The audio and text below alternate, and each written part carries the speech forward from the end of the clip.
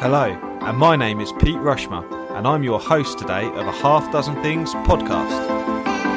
A Half Dozen Things is a podcast for business owners just like you.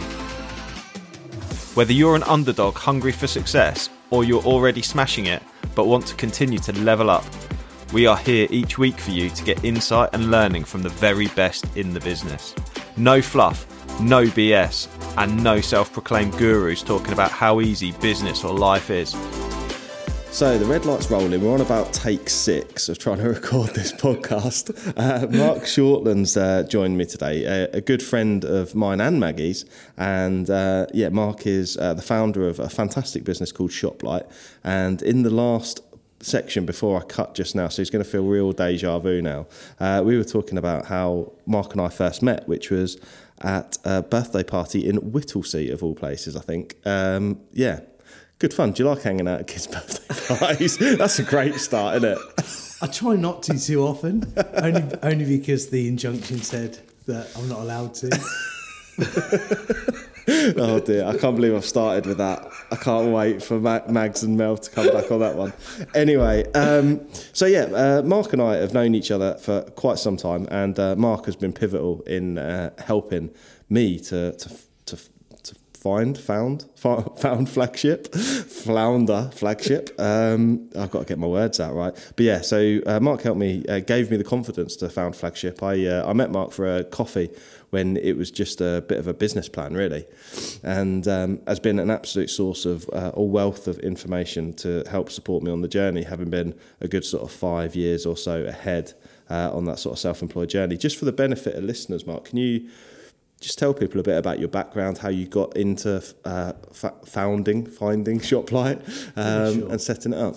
Yeah, I think it's probably not a particularly fashionable story nowadays, in that I'd worked in the industry in which we find ourselves, which is lighting retail stores for some national and global chains.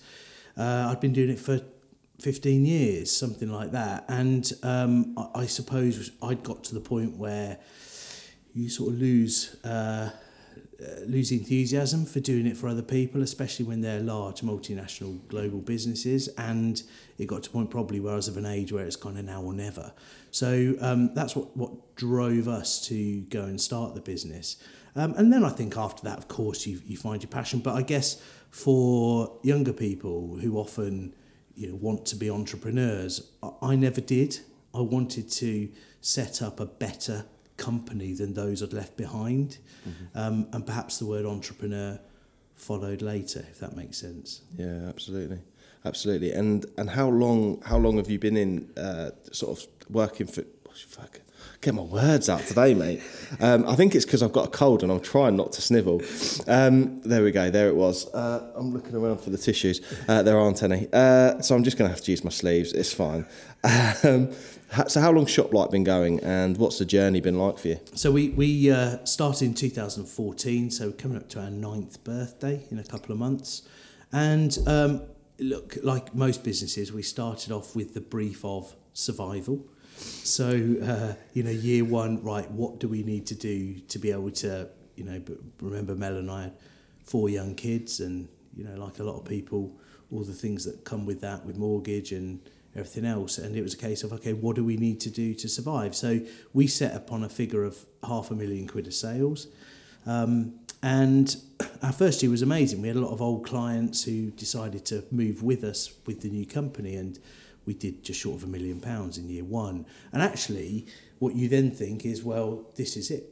It cracked it, right? Yeah. But of course, I'm a hero. Oh yeah, it's not quite as linear as that. So year 2 went really well, and then you flatline for a bit, and then it goes up a bit, and then of course COVID happens and all that sort of stuff. So it's certainly been interesting, certainly been a journey. But I'm pleased to say now I think this year we'll do sales of about 6 million.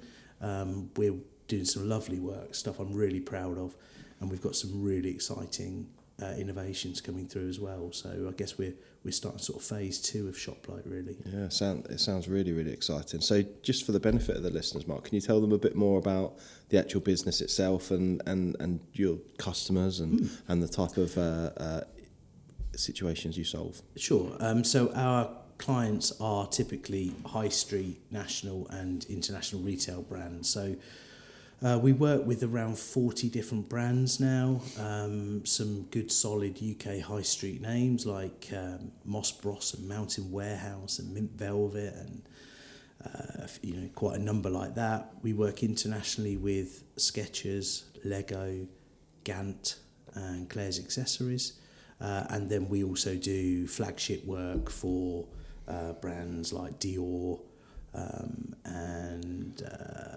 one or two others like that. So yeah, real mixed bag. And quite an eclectic mix. It is an eclectic Claire's mix. Accessories along with Dior at the other end, Absolutely, right? and all greatly valued. So, but I think the important thing is that essentially we try to work with retailers who need a problem to be solved. So perhaps they haven't got the in-house knowledge and expertise, and really for us it's about filling that gap, providing the right solutions based on their budget, any architectural restraints, their branding, that kind of thing, and coming up with a lighting solution that adds great value to their stores. Ultimately, it's all about helping them sell more product. Fascinating. And I tell you what, since I've known Mark, whenever I go shopping now, it's a bit of a different experience, because I do look around at the lights now, strangely, like a sad bastard. It's not sad at all, Pete. You could save a lot of money by looking up. I wish Mel would do it more often. Yeah, that's true. That's absolutely true. But I find all sorts of horror stories, and Mark will occasionally get a WhatsApp at the weekend like, "Where's Pete shopping today? Look at this horrific lighting display." And you were quite brutal, actually. I saw a really brutal LinkedIn post. You were definitely the moderator for ShopLighting on LinkedIn. The other day, you posted about Gymshark's new store. Yeah, I love Gymshark, don't get me wrong. Yeah. And I love the fact that I love what they stand for, I love what they've done. I think obviously he's a really impressive young entrepreneur. And I love the fact that you've got an online retail business moving into physical retail. And I didn't want it to come across that we're in any way knocking them for that. I think, of course, that's important to us as a business, that retail is thriving on the high streets. That said, I'm not the first person to walk into Gymshark on Regent Street and be thoroughly underwhelmed. And of course, looking at the lighting, frankly, it was designed by somebody who'd never lit a store before, I suspect. Yeah, so it was slightly tongue-in-cheek. Hopefully it came across a little bit cheeky. Yeah, no, it was, yeah, absolutely. But just to say, look, there's a better way. Yeah, for sure. Yeah, no, I thought it did make me chuckle. So obviously I've been trying to get you on the podcast for a little while. Ever since I started a half dozen things, I've been trying to get Mark on, but timing's been incorrect, bits and pieces like that. This thing called COVID kind of getting in the way, and then COVID again as like we get poorly with it and those kinds of things. So we've had to rain check it a few times, but I'm really pleased we have, because there's something really specific that I wanted to share with the listeners today around what's called B-CORP. And it's a journey that Mark's been on. How long have you been on the B-CORP journey now, Mark? So we started our B-CORP process in August 21. Okay. And we became a certified B Corporation in about August 22. So it was a full year's accreditation process. Brilliant. And just for a lot of people will probably either be scrambling for Google, or maybe if they're driving, hopefully they've got their hands on the wheel. What is a B Corp? Yeah, it's a good question. So the B Corporation accreditation started in America, and essentially it's an accreditation process for businesses that want to be a force for good. So they're businesses that pursue a higher purpose other than a single-minded focus on profit. So B Corps will look at the impact they have on their workers, the environment, their local community and customers. And it's really about transforming the economy to benefit all people, the communities and the planet. So we can talk a bit more about the actual process, but essentially what you've now got is over 6,000 B Corps across the globe who all have a similar kind of northern star, which is to not only be businesses that are there purely for shareholder maximisation, but are actually there to look after employees, local communities, the environment, and shareholders. Because I think it's important to stress shareholders don't get left out in this deal. And actually, as you dig deeper, you'll find that B Corp is some of the most successful businesses on the planet. They range in size. So you've got at the top end, Danone are a B Corp. If you look very carefully at an Evian can, as they now produce their products in cans, you'll see the little B Corp symbol. Okay. Nespresso, Body Shop. There's a number of really famous brands that are B Corps, right the way down to single operator businesses. So and everything in between. Fantastic. And what was it about B Corp that really made you sit and think, actually, I want to go through this 12-month process? What was that? Yeah, it's a good question, Peter. I think first of all, it's important to say that it wasn't a case of waking up one day and maybe reading something about B Corps thinking that'd be good. For us, in a way, we'd already been through a process, I suppose, a journey of change, because I guess, like a lot of small and starter businesses, you do go through a series of steps, and as I mentioned it before, I think the first step is survival, and then it moves on to other things, and actually, as you change, you find that perhaps the needs of the business change as well, or what the business should stand for changes. So when we looked at the B Corp accreditation, we actually found that really our goals and our values were kind of similarly aligned. Some of the things that B Corp asks of you, we perhaps already did. We didn't maybe have the formal approach to it, but we did it anyway. So I think for us it was something that we could kind of fall in line with, because we felt it represented partly where we were and partly where we wanted to be as a business. Of course, yeah. So what is it that were the B Corp philosophies? So essentially, as I mentioned before, B Corp has a kind of overarching ambition to transform the global economy, and it wants to do that by focusing on long-term value over short-term gains. So theoretically, at least, if P&O, not the cruises, sorry, the ferries, was a B Corp, then it probably wouldn't have made all of its staff redundant overnight. Sorry, I shouldn't laugh. No, I know. But that's crazy. I can't believe I have to say it. I mean, that's the amazing thing about this. But that's unbelievable. Whenever it was, 2022, I think it was. It was last year, but it wasn't that long ago. It feels a long time ago. But exactly. Wow. I mean, we're talking about a company that's effectively owned by the Dubai state government, having to break UK employment laws to lay off its staff overnight and then employ temporary staff to man its ferries, and they got away with it. I mean, it's extraordinary. But you would argue if they were a B Corp, they would have had to look at their philosophies and their values and their legal obligations and gone, well, it might work for the shareholders, but it doesn't work for the employees, therefore we can't do it. So that's important. There's certainly an approach of we over me and justice over inequity. And what you will see with B Corps is there is very much a community feel amongst B Corps. They try to help each other, they try to be open, honest and transparent, and very much try to embrace a community of business, because we know that we can all achieve more together than individually. And I think the Better Business Act is a really great example of how B Corp can kind of foster the bigger voice to try and change legislation.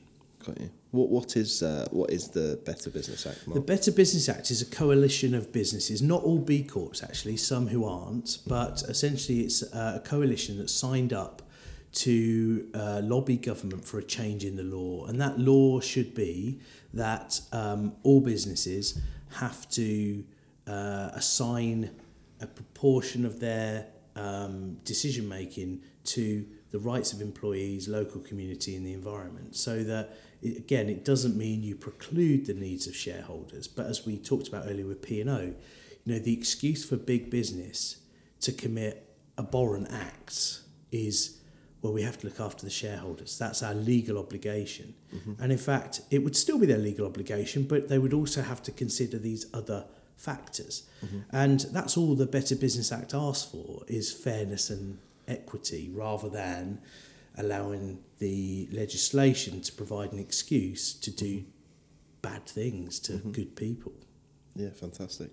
It's quite interesting when I hear you sort of talk about that, because our customer base at Flagship Partners are largely heavy goods fleet operators, and it's interesting because they are regulated by the traffic commissioner. So the traffic commissioner, to be able to operate and have an operating centre and those kinds of things, actually they have to advertise in a paper. It's very old school. They have to advertise in a paper, and the local community can actually challenge. They can actually stop a business from operating correctly, and also to the point where if people make complaints to the traffic commissioner about the behaviour or the way an operator's behaved, they can call them to a public inquiry, or tea and biscuits with the traffic commissioner, whatever you like to call it. And they're usually pretty awkward conversations. Yeah. It's just quite interesting because it's such a highly regulated industry, and I think that's a great thing. A lot of people in the industry don't agree, but I think it's a great thing. And it's interesting how the Better Business Act is kind of going, actually, we need some level of regulation here for businesses to ensure that they're morally doing the right thing. Yeah, for sure. And I think actually then that leads to making good decisions. And I strongly believe that we've been through 20 years of a massive drive for globalisation, and that actually, of course, it's not going to go away. I don't think anybody's naive enough to think that China or Asia, parts of Asia, won't be huge contributors to the global economy. But I also feel that there's a shift, and that shift is coming back to locality, to community, to businesses looking after people around them, and the extension of that. And that perhaps, hopefully, there'll be a drive towards businesses considering these things and doing the right thing more than perhaps they would have done 15 years ago. But of course, as always, legislation is behind. Yeah. It'll always react to what it sees rather than leading from the front. And, we live in hope that it'll catch up. Fascinating, absolutely fascinating. So, as a business, what does being a B Corp mean for ShopLite? What benefits do you get from being a B Corp? Well, as I mentioned earlier, really, we certainly felt that it reflected our values as a business from the get-go. So it wasn't necessarily a case that we had to change those values, more that we adapted and developed them to align with some of the elements of B Corp. But we do believe that businesses can be successful, profitable, but also leave a positive footprint on society. And for us, it was about, I suppose, having B Corp, as I mentioned, that northern star, so that whenever we make a decision, it's around the benefits of B Corp, and it's around about looking at what's important under our obligations to B Corp, so that we hopefully make the right decisions. So we try to be a force for good in everything we do, whether it's workers' rights. Now, I can give you some examples and stuff that we might have developed over the last 12 months. The critical thing, though, is also we've adopted the B Corp mission lock, and this is really important because it's actually the legal bit that you need to adopt to become a B Corp. And essentially, that's that legal obligation to consider all stakeholders of the business rather than just the shareholders. Historically, it was something that B Corp considered to be a nice to have, I suppose. But going forward, it will be a bare minimum that you adopt that mission lock. And that does require a change to a business's articles of association. Sorry to get perhaps a bit boring on it, but this is the legal bit, right? So for people who are listening that maybe, in fairness, those transport managers and people like that are listening, you learnt about the formation of limited companies and those kinds of things as part of your qualification. So what Mark means by the Articles of Association is those scruffy documents scruffy. You actually do them online, don't you? And you probably don't even realise you're doing them when you're signing up your limited company. Yeah, absolutely. But they're those bits online which basically say that you will be, you'll behave in a way you'll behave in a way that's well, I can't even remember what they are. In fact, you probably better tell me what's actually in the standard articles, because you've been looking at them. Absolutely. I mean, the standard articles, I suspect almost every company adopts as the government standards, and essentially it says that you have a legal obligation to the shareholders of the business, which, as we mentioned earlier, is a fantastic get-out clause if you want to do anything else that perhaps isn't of benefit to other stakeholders. I'm going to cut half the workforce. Why? Well, I make more profit, and therefore my legal obligation is to the shareholders to deliver return on as a dividend. So essentially, it's a standard legal document that essentially ties down the directors of the business in terms of what their legal obligations are. Fantastic. So it sounds like a really, really sort of positive thing to do, and it sounds like it's been beneficial for you. What's the process been like? You said that you signed up for it in August 21, and it became kind of official August 22. So that was a good sort of 12-month journey. And I know that you'd have had to dedicate some resource from the business to be able to achieve that. So what's the process been like for you? Yeah, it's it's arduous. I mean, there's no two ways about it. It's not quick, it's not easy, and hopefully that makes it all the more credible, right? It's not about greenwashing. It's about making permanent change so that businesses continue to improve. But in terms of the nitty-gritty of it, it starts with what they call their impact assessment. And this is an online tool. In fact, any business can take the impact assessment just to see how they fare. Essentially, B-Corp operates on a scoring method of up to 200 points. But to become a B-Corp, you have to achieve a minimum of 80 points. And the average for UK businesses is around 53. So it's quite a leap to become accredited, but you can certainly take the impact assessment, see what score you get, and consider it from there.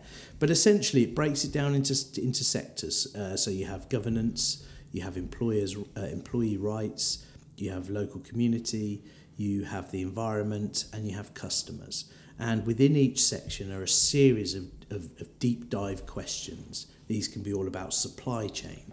They can be about the rights that your employees have. Do they have certain medical cover provisions? Do they have pension provisions? What hours do they work? What's the relationship between the highest earner and the lowest earner?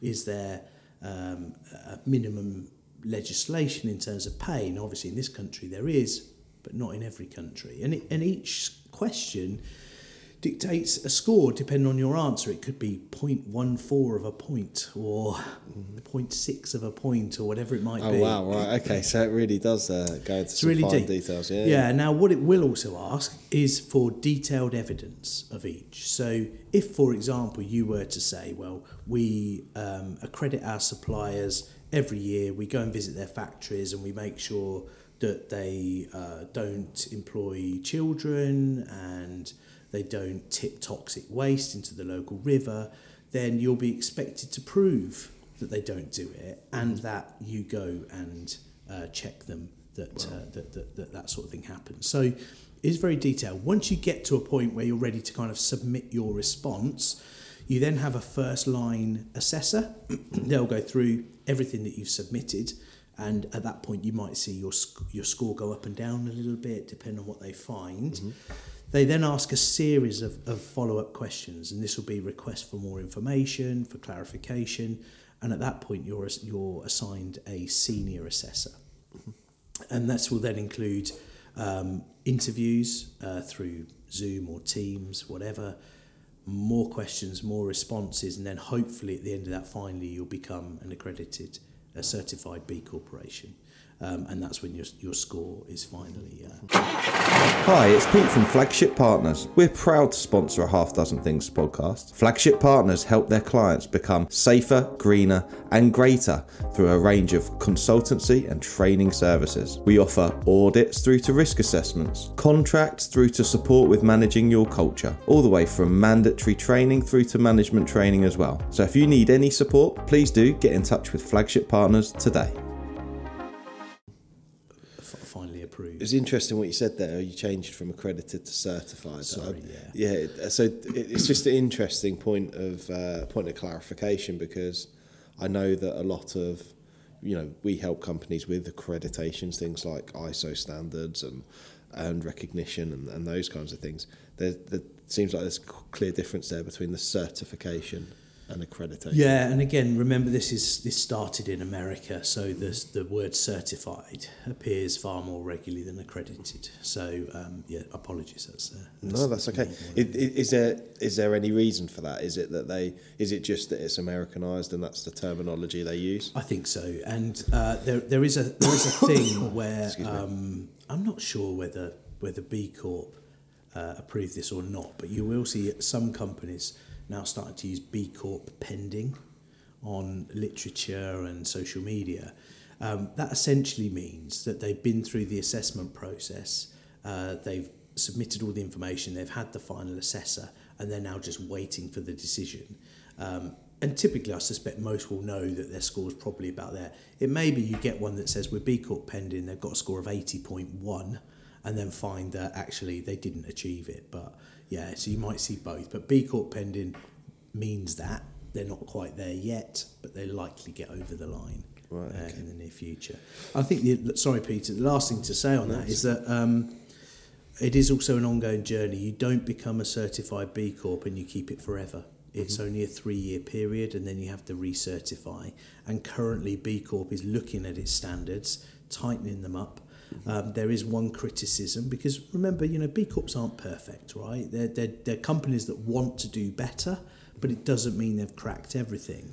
And one of the complaints for B-Corp is that you could have a really great score in, say, the environment section, but a really poor score in workers' rights, but still get to the 80 points. Great. And what B-Corp are going to do is level that off and say there are now minimum standards in every category, and if you don't hit one of those, it doesn't matter how well you do in the other 4, you can't become a B-Corp, which I think is a positive step. Yeah, that makes absolute sense, because you don't want...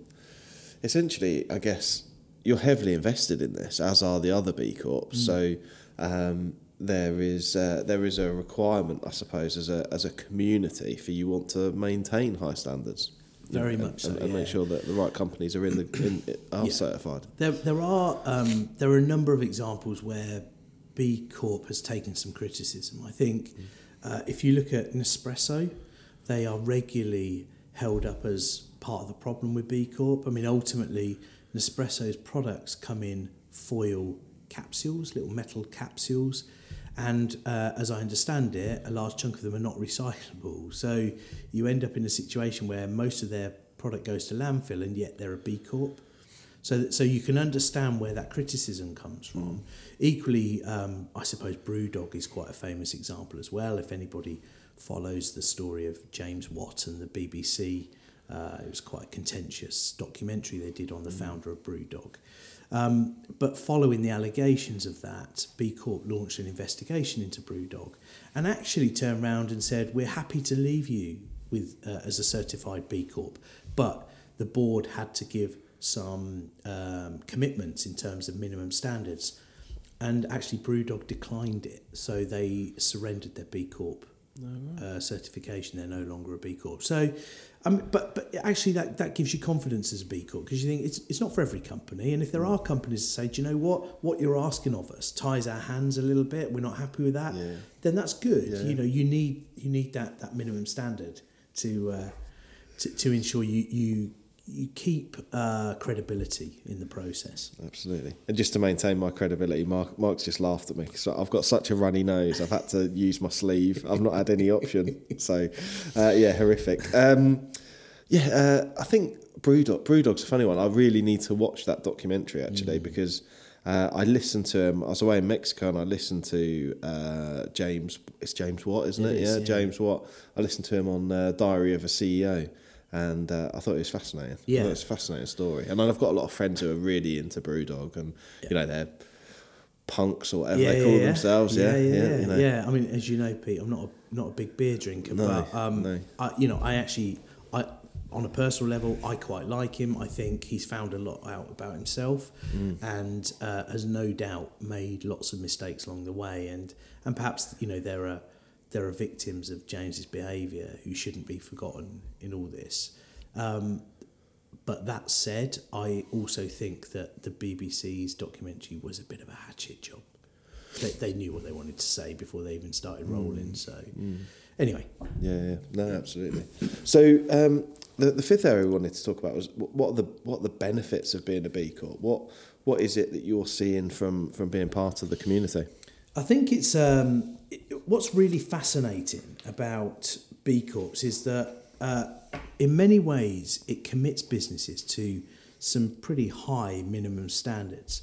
But interestingly, most B Corps will report some really positive impacts, such as higher staff retention, attracting staff in the first place, especially if you're in the market for a younger generation, in terms of profitability, and frankly, in terms of marketing benefits. So it's an interesting one in that I think probably a lot of people look at it and go, okay, well, I've got to look after workers more, and therefore perhaps that will hit my profitability. And yet the data shows that B Corps go on to be more profitable despite making those commitments. And actually, sure, that's great for those businesses, but it's also great for society because if those businesses become more profitable, hopefully it demonstrates to local and global businesses that you can do the right thing and still be profitable. You don't need to treat people badly to earn money and pay dividends. Yeah. So, we'd certainly love to see more businesses becoming B Corp certified. I think it would result in some pretty big improvements for people and the planet. I do think it's important to stress, though, it's not just a badge, and if you can't pursue it honestly and commit to real benefits and change, then it probably isn't for every business. Mm-hmm. So, look, we know that more and more consumers are looking for brands that have ethical and sustainable credentials, and I think that is central to being a B Corp.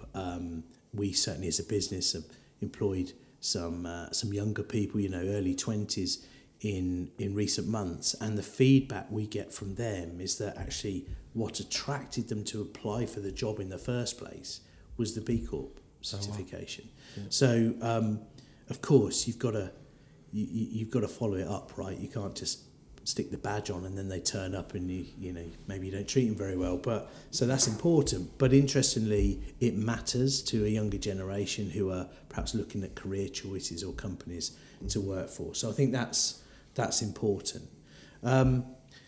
The other benefits, hopefully, I mentioned it before, is it comes through staff retention. In that there's lots of things we do for our business. Shall I give you some examples? Would that be kind of helpful? So as a business, we always had a bonus scheme. So depending on how the company performed in a year, the directors would determine how much that went to the employees. But for example, that's now formalised. So when people join our business, they know that 7.5% of our net profits go into a bonus pot that is then divided out across all staff depending on the hours they work and whether they've been there for the whole financial year or not. Mm-hmm. So there's a commitment there to say that, as a business, this is what we do. It's not up for grabs. It's not, down to a director to change the playing field and all that kind of stuff, right? It's there. We also ask all of our staff to volunteer for a minimum of 2 days a year, but not in their time, in our time. So they'll go and either find their own charitable cause that they're particularly passionate about, or we'll help them find a charity that they can help out. And we ask them to do 2 days paid volunteering every year to give something back.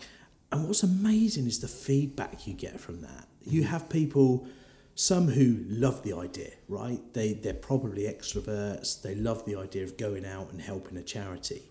And then you get the introverts who can't think of anything worse than going to join a group of strangers to help them for half a day or a day. And they're the ones who get the transformational effect. They're the ones who come back and go, that is so rewarding. Love it. Can't wait to go again. Yeah. So it's really interesting. And I think ultimately, these things feed back into your brand, right? You get a reputation amongst your employees that hopefully makes them think this is a great place to be.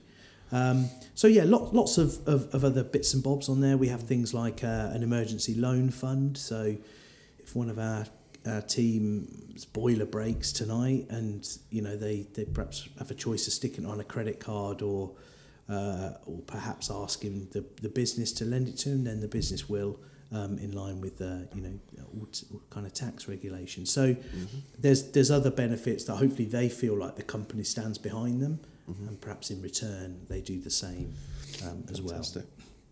I think as well, finally, on the benefits, there's also that point about let's be realistic. It's also good for marketing, and we now work with a number of clients who are also B-Corp. So Jojo and Mamam Bebe, who are the children's wear retailer. They're now owned by Next, but I think they've got nearly 100 stores across the country. How long did you have to practice in the mirror to say that? A while. So they're a B Corp, and actually one of the key decision drivers for them to switch from their previous supplier was the fact that at the time we were B Corp pending, and we just started working with a Dutch brand called Ace and Tate. They're an opticians brand opening stores across the UK, and again they're a B Corp. So one of the things that attracted them was being able to work within the community of B Corps to help deliver their stores. So. No two ways about it. It's good for business too. Yeah, fantastic. I think it's really interesting to hear that you've benefited from other people, and I guess that you're demonstrating or walking the talk that you've reached this standard, so that people, decision makers in other businesses will know that you're a safe bet. It just gives that extra bit of trust. Yeah, trust's so important in business, isn't it? Yeah, absolutely. I mean, I certainly hope so, and sometimes it raises more difficult questions. There was a period, this was before we started the B Corp process, but we started working with one of these high street, or we were offered the chance to work for one of these high street kind of casino brands. Do you know the sort I mean, up and down the high street? I know exactly what you mean. So one of the got all the one-armed bandits, and it's sort of like open all night. And absolutely, yeah, and really sort of preys on the vulnerable potentially. Yeah, exactly. I mean, very, very high profit levels, massive returns on investment, and so they were keen to open as many of these as possible. And we got approached to say, would we work as the lighting supplier? Now, we actually made the decision that we would, and that's based on the fact that it's legal. Okay, nobody's breaking any law, but we also made the commitment that any profit that we earned from that work, we would donate to a gambling charity. Amazing. So our idea was that perhaps we could turn our kind of our moral worries, I suppose, in terms of aiding that industry into something for good. So we made that decision to do that. Okay. And do you work with... to kind of bring that full circle, they're actually German owned, and the German parent company decided to take control back of all their suppliers, and so decided that the future suppliers would all be German, which is fine. So that took the question out of our hands, didn't it, a little bit? But I'm proud of the team. We sat there as a group. I think there were probably 14 of us at the time, and we sat there as a group and said, what do we want to do? Do we want to do the work in the first place? And if we do, how are we going to square this off for ourselves? And that was the decision that we came to. So I'm proud of us for doing that. Fantastic. Yeah, I think it's fascinating that you've got so many people now. I think, is it 20 in the team? 20 about plus? That. 20 plus? Yeah. You 2 days of charitable giving a year or volunteering a year from the team. That's starting to probably have some really big impact locally in the community. Yeah, I think so. Yeah, like I say, it's a real cross section of charities that get help. Care Zone here where we are in Fengate, they get a fair bit of our time. I donate my time to Young Enterprise, which is a charity that helps sixth formers, I suppose, at secondary schools to learn about business. So they get the opportunity to set up their own business, develop a brand, and they look for mentors to come and help each team each year, so that hopefully they can steer them in the right direction. So, and actually, I love it. It's great, really rewarding. So a real cross section of stuff that we do, and then that feeds back into the the donation side as well. We commit as a business to 2% of our net profits minimum to charities each year. And I think this year we're supporting Macmillan and Embrace, who are the most amazing charity that help child victims of crime. Fascinating. How do you decide on who to help? In this year's case, we put it to a vote for our employees. So we asked everybody to nominate a kind of national charity and then a smaller charity. We wanted one of each size. And once we'd got the nominations in, we then put it to a vote. And it was Macmillan and Embrace who came out the winners this year. We'll see what happens in future years. There's something lovely about helping a smaller charity, I must admit. But so the team will decide who we help each year, and then occasionally we'll do other things on the side, as it were. So we recently became a corporate sponsor to an organisation called 2020 Change, who help black youths avoid gang culture. So they essentially mentor them through to employment to give them another way, another pathway in their life. Yeah, they only operate in London, but an amazing charity. Yeah, fascinating. I think it's always hard to find. It's always hard to know who to support, isn't it? I think it's always a challenge, and I find it tricky with nationals. Or my perception of nationals is that you kind of fall into this big hole of donations that you wonder what impact they've had, and it's not very heartwarming to support local charities as well. Yeah, I think you're right, and I suspect that some of the really big charities are probably awash with cash. I suspect at least part of the year, and I suppose it's about how you can make more impact through what you've got to give, and particularly locally. I think we talk about B-CORP and we talk about local community.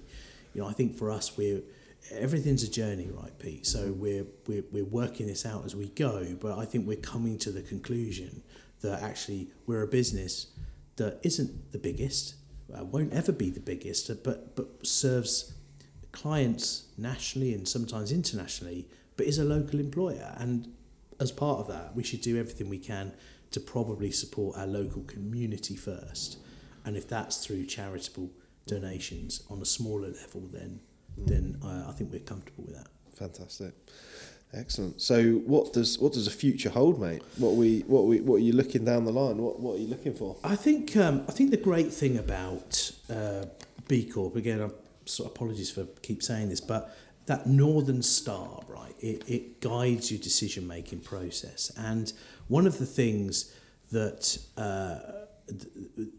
that strikes us is that we are a bit of a conflict, in the sense that the products we supply are energy saving devices, right? So they're LED light fittings, and typically they're saving energy each time you take out a traditional light source, fluorescent or halogen, whatever it might be, and put in an LED.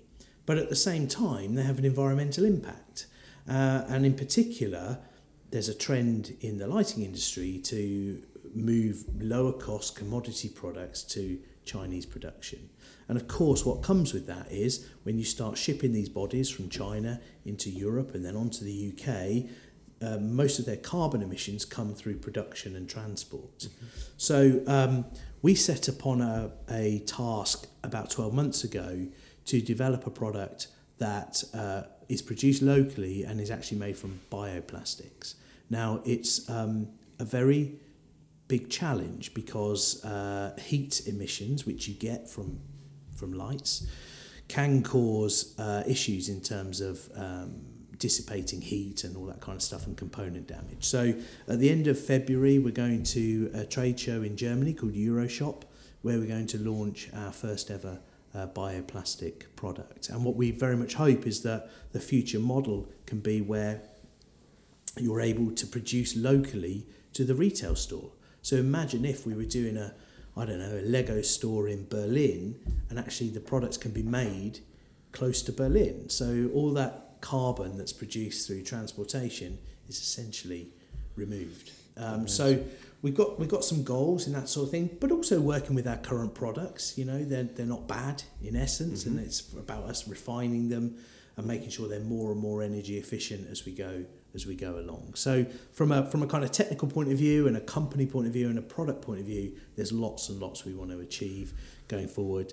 In terms of us as a business, we want to give more to charity. We want to help our employees more. We want to keep pushing the boundaries of what we can and can't do for people. And we've got lots of plans in terms of trying to make those improvements. Fascinating. Absolutely brilliant. I think I'm a bit blown away, to be honest, because it's just a very different way of thinking, I suppose, to what I've been used to. I've got one final question for you, which is a little bit left field. So a lot of our listeners are fleet operators and in varying positions within those organisations. So this whole ethos, I know from experience, is sort of quite new to a few of them. And obviously, we're big carbon producers in our industry. What if you were to head up a big fleet operator? What sort of thing would you be looking to do to align more with a B-Corp ethos? Yeah, so it's a really good question, and you have to accept that my knowledge of the transport sector is, frankly, non-existent. But taught you everything you know. Yeah, exactly. What I would say is that there are clearly limitations within technology, right? We only operate 2 vans, but we're desperate to move to electric vans. But we do accept that the range just isn't there to enable us to take goods from Peterborough to Glasgow and come back again without running the gauntlet of finding chargers, right? So we accept that you can only operate within the technology available.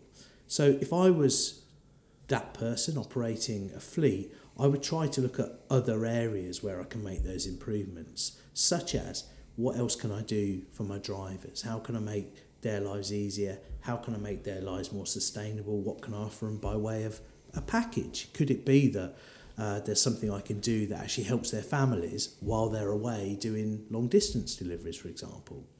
Of course, you can also offset that carbon. So I'm slightly nervous of some of the schemes that claim to plant trees and don't.